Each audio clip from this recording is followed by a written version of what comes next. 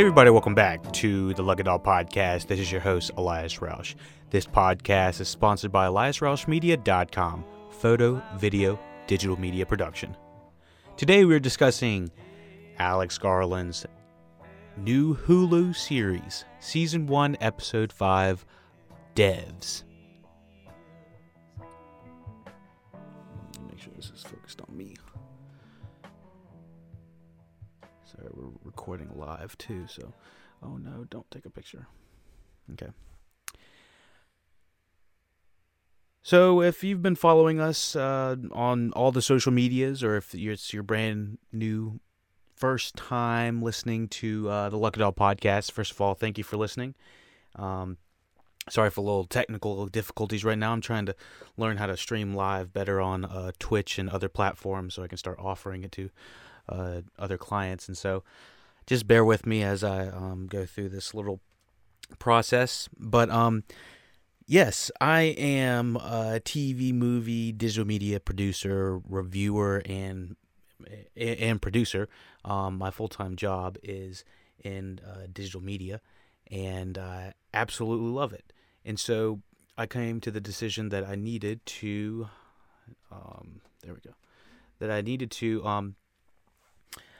start watching and listening to tons of new podcasts, tons of new reviews. I'm gonna do this again.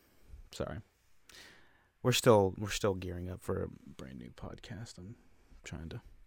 I don't know why this isn't staying there.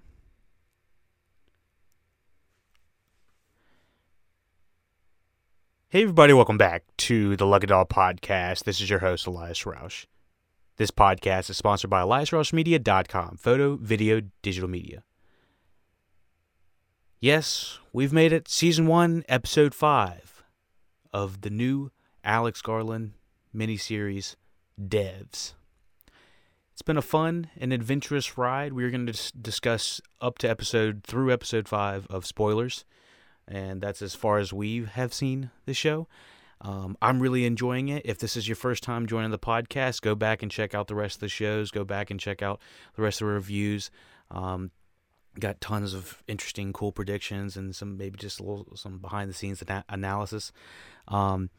If you're your first time joining the Lucky Dog Podcast, thank you for listening. Thank you for watching. We could not do this without you. So, Episode 5 of Devs. That's what we will be discussing today. Trying to get our mind out of the COVID-19 crisis, just get our head out of this pandemic. It is, it's another level to say the least. I don't want to break out the numbers or anything, but I think they're around 6,000 deaths so far of COVID-19, and we're only on our third or fourth week of lockdown, unofficially. So, yeah, we're trying to keep our mind off of that and keep it on something a little bit more interesting, some, fictional sci-fi. So it's, I just wanted to preface this off the top that I mentioned that there was a coder in the last episode. It was I believe I referred to them as a young boy. The person is a non-binary or non-gender conforming coder that I'm meant to bring up their name. Give me 2 seconds. I'm gonna have their name up. But I mentioned this coder in the last review, and they were canned, basically for not getting the exact algorithm that Forrest was looking for, which is the Nick Offerman character. Their name was Lyndon. Kaylee Spalny. I didn't even recognize this person. She's got a very short haircut, so I honestly didn't even recognize who it was. And she was actually in Bad Times at Royale. I didn't even at the El Royale. I didn't even recognize her. So this episode is kind of jumbled out of sequence in a very visually interesting way. The reason I like this episode is because it's showing pretty much the entire backstory between Lily's character, Jamie's character, what happened to Nick, how Nick and Allison Pill's character Katie came together, and essentially what their ultimate goal is. And so I was very in engaged in this episode. I enjoyed how it was shifting perspectives using the devs machine. So it starts off with the love, the intro of the deterioration of the relationships, and I was kind of trying to see what exactly was going on. They were doubling the Lily character, they were doubling the Sergio character, doubling the Jamie character. They were going in and out of rooms, kind of showing the deterioration of the two romances. You can see how it was weighing on Jamie specifically. Kenton, we find out after Kenton is, whooping some ass, like literally beating the shit out of Jamie. We find out he was in the CIA, and this actor is so damn good. I just gotta say, he knows how to play good cop and bad cop to a T. I was enthralled by his performance, and I really enjoy what he's bringing. He probably knows CIA torture methods, which is what he was using on Jamie, is what I would assume. So let me see what else we got. Jamie is being watched in the devs, just like all of these other scenes that were shown throughout this episode. Lily is always apparently thinking 3 steps ahead of her in her mind. At least that's what her father was training her to do. It looked like they were playing some sort of game of chess, but it definitely wasn't chess. It was something else. I'll leave it to somebody else to tell me what game it was. I didn't get a chance to look it up. Let me see. For this episode, it took me a minute to realize that we're just shifting time using the devs machine, and it's an excellent storytelling device to go in the past and to the future without having to, explain too many things in between the editing of the scenes. The transition in between scenes is very cool as well. It's kind of like this pixelated look. Almost looks like a really fancy screensaver in a way. I wonder if it's going to age well, though. I mean, sometimes, CGI graphics and whatnot can age differently depending on how they're used. I wonder if this is going to age positively in this favor or not. Because, speaking of CGI and other special effects and whatnot, I did find that the effects on some of the cars later in this episode were not good, or they didn't look finished. Let's see. The sound design for the transitions in between the dev machine are very cool, so I think that actually might serve it in its favor.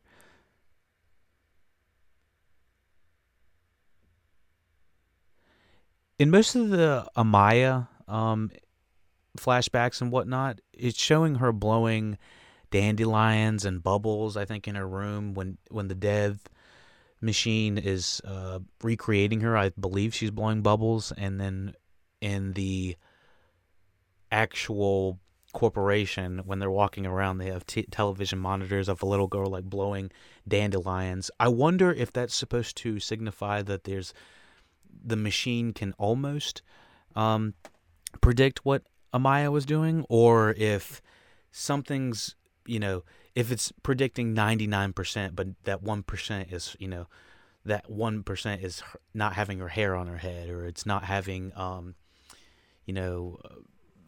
it's blowing bubbles instead of dandelions, or dandelions instead of bubbles. I want to know what the imagery is for. Let's see. I wonder which one's real. So this teacher that it appears she has some sort of muscular dystrophy in a way, although she was able to stand up at one point. I'm not sure what the criteria is to have that, if you can or can't. She's discussing quantum particles and multiple places. This stuff was starting to go way over my head. I was like, oh shit. And this is where Allison Pill's character, as Katie, is this is where she's being kind of scouted from by Forrest. She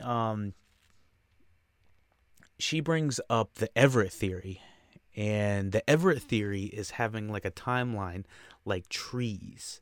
So if you take like a tree and it has, the single timelines going up, and it branches into several different branches, and those branches branch other branches, and those are different. Think of those branches as timelines, and so it's a pretty crazy theory to think about. Kind of like the multiverse is what they're saying.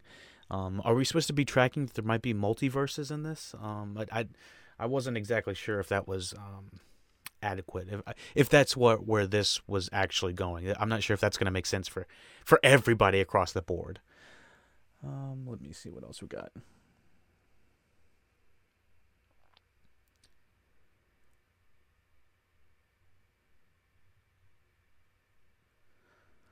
We have beautiful cinematography in this episode, especially with the objects being placed in the multiverse.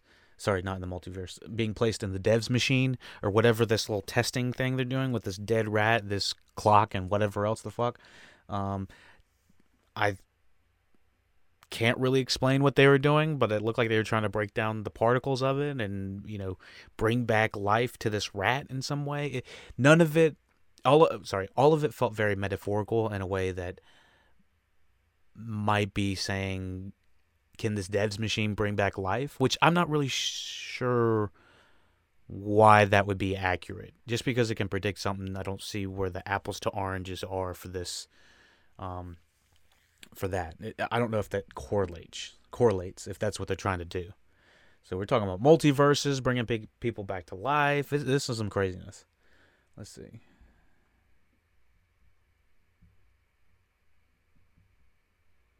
Yeah, and so we see this in a flashback with them bringing back the rat. We have the young coder Lyndon again, as well as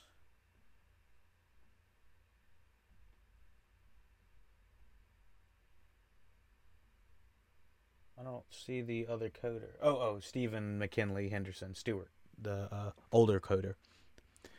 Let's see. I thought this.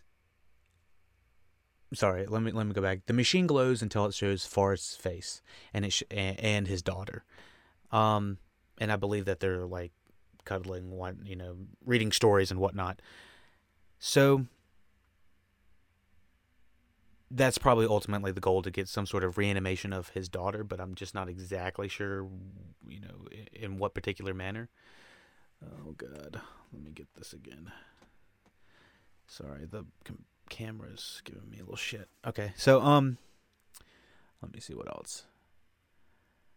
So this next scene of Forrest losing his daughter, I in like 10 seconds I was able to predict everything that was going to happen. And I'm not sure if that's just predictive storytelling, easy story writing. The guy that loses his daughter or family is just automatically distraught, and that's the guy that we normally follow. I mean, it's like the trope from every other movie. I had a very mixed feeling about how this was executed. He's just like, oh, daughter, how are you doing? Or he's like, oh, Amaya, how are you doing? Oh, I see you in the car. Who walks out to the driveway and is on the phone with somebody and is saying, oh, I see you right there. Oh, you can wait to tell me in 30 seconds. I'll see you in 2 seconds. Boom! It's like, it was almost like too telegraphed. This felt like the first draft of this scene, and they didn't go back and rewrite it. I felt like the Nick Offerman character, this felt like a parody. It almost didn't even feel real. I don't know if everyone felt like that. I'm not following other podcasts. I'm not going on finding any reviews. I'm the only person reviewing this to my knowledge, besides like James Hancock on YouTube. He does a pretty good roundup of them. But even then, I haven't found that that this was satisfying for anybody. And it was almost, for me, it was almost laughable. It took me right out of the moment. I was really surprised that this was how it was executed. I would have given his family a little bit more credit than that. I don't know, He's, oh, I see you coming down. I'll talk to you in 30 seconds. He might as well say, what's the worst that could happen? And then, of course, they get in like a massive wreck as he's looking at it. And understand that he has to be down at the street to see the repercussions of all of this. But like, so we can see his reaction and it happening all in real time. But my God, I just thought it was just goofy in a way. I don't know. It just took me really out of it. Y'all let me know if you enjoyed the execution of this scene. I just feel like maybe it's the amount of time that we're spending with Nick Offerman's character and his family, but it's like we're just told that he has, a very nice life, and there's not terribly too much about it that is explained. He's such an ordinary guy. I don't really know much more to explain other than that. Let me adjust this mic just a hair. It's kind of leaning, I think. Oh, no, it's in my camera view. No. There we go. All right. I might be a little bit more intimate, but I can hear myself better.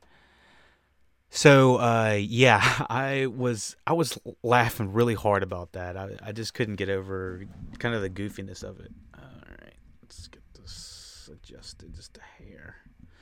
All right, can y'all hear me a little bit better? Hopefully it's, I know it's not going to change for if you're watching live, but, let me go back. There we go. No, don't take a photo. All right.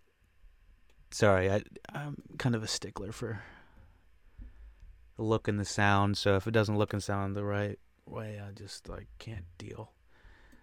Finishing up this episode, what else do we got? Yeah, otherwise, I thought it was a slightly sloppy execution of the loss of Forrest's family.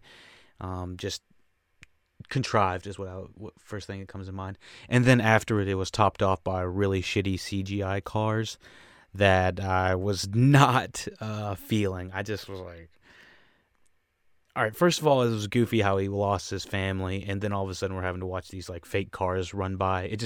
It wasn't believable for me at all. So Kenton in the next scene is worried about how it's all going down, and he clarifies that he doesn't know Kaylee. Is that true? I feel like KD,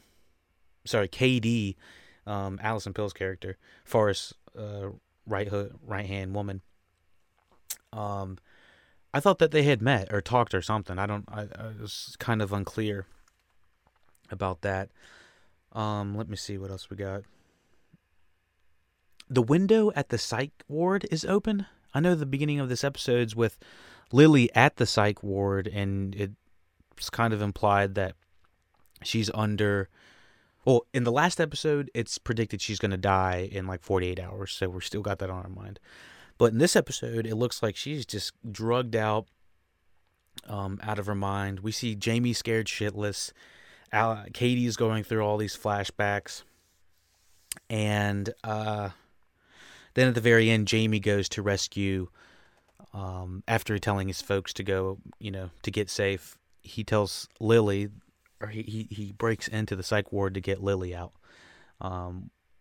Which I'm kind of worried about Jamie. Kenton does not seem like he gives a shit. He'll take him down, but Kenton is worried that he's gonna have to go down for these murders. I'm like, why is this a conversation everyone's having now?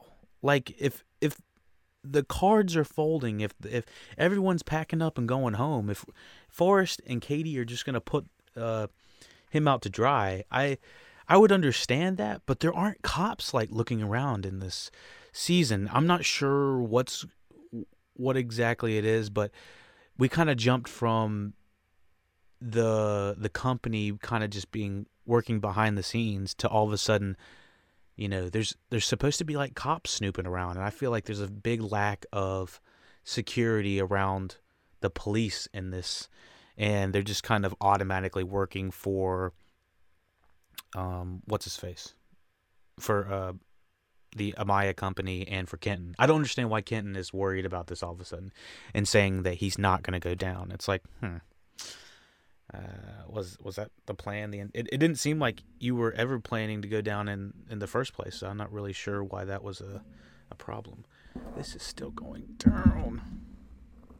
Let me see if I can adjust this.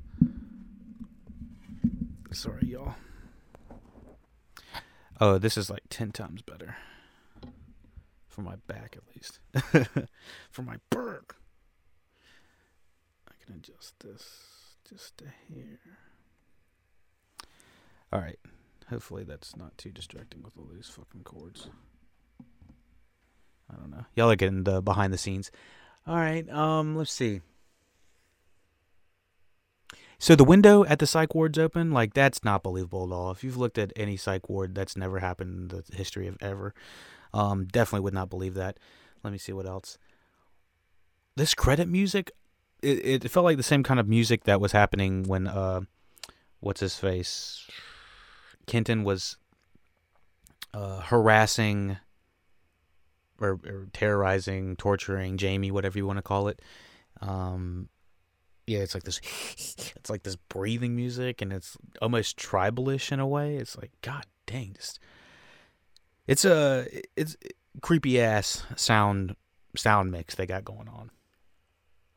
But yeah, it was a great episode, with the exception of, in my opinion, of how they executed the Forrest family. I'm just assuming that he lost his wife and his daughter in that accident. I don't remember if we've gotten any confirmation on that. I wonder if it's more elaborated in the books or something. But anyways, thank y'all for listening, watching Lucky Dog Podcast. Sorry this stream's kind of like wonky a little bit. I'm still trying to get the setup all, quote unquote set up, and make sure it looks and sounds appropriate. And yeah, we couldn't do this without your support. Lucky Dog Podcast, check it out. Check us out on SoundCloud, YouTube, Facebook, Instagram, all the popular social medias. We are out there. Let me pull up the list. If you want to support the podcast in the hard times, only if it's okay in your wallet too. I don't want to take anything from you that you might need for your table, for your family, for your business. Only donate if it's appropriate for you to. And obviously that's extremely helpful for us on our end. Helps us keep the streams going, keeps the streams flowing, and things are not cheap to look and sound this good. So we're constantly updating and getting better streaming gear and equipment, and everything that you donate goes directly into it. I just wanted to let everyone know, I hope everyone is staying super safe out there in the COVID-19 crisis. It's literally the shutdown of the economy, worldwide economy. Just shut her down. We've got the email, theluckydogpodcast@gmail.com for comments, questions, concerns. Twitter, Lucky Dog Podcast. Facebook, Twitch, Instagram, YouTube, Discord. We are on all the social medias you need. Thank you. Let us know how we can improve the podcast. Let me know how you liked the episode of Devs, and you already know what to do. Take it easy.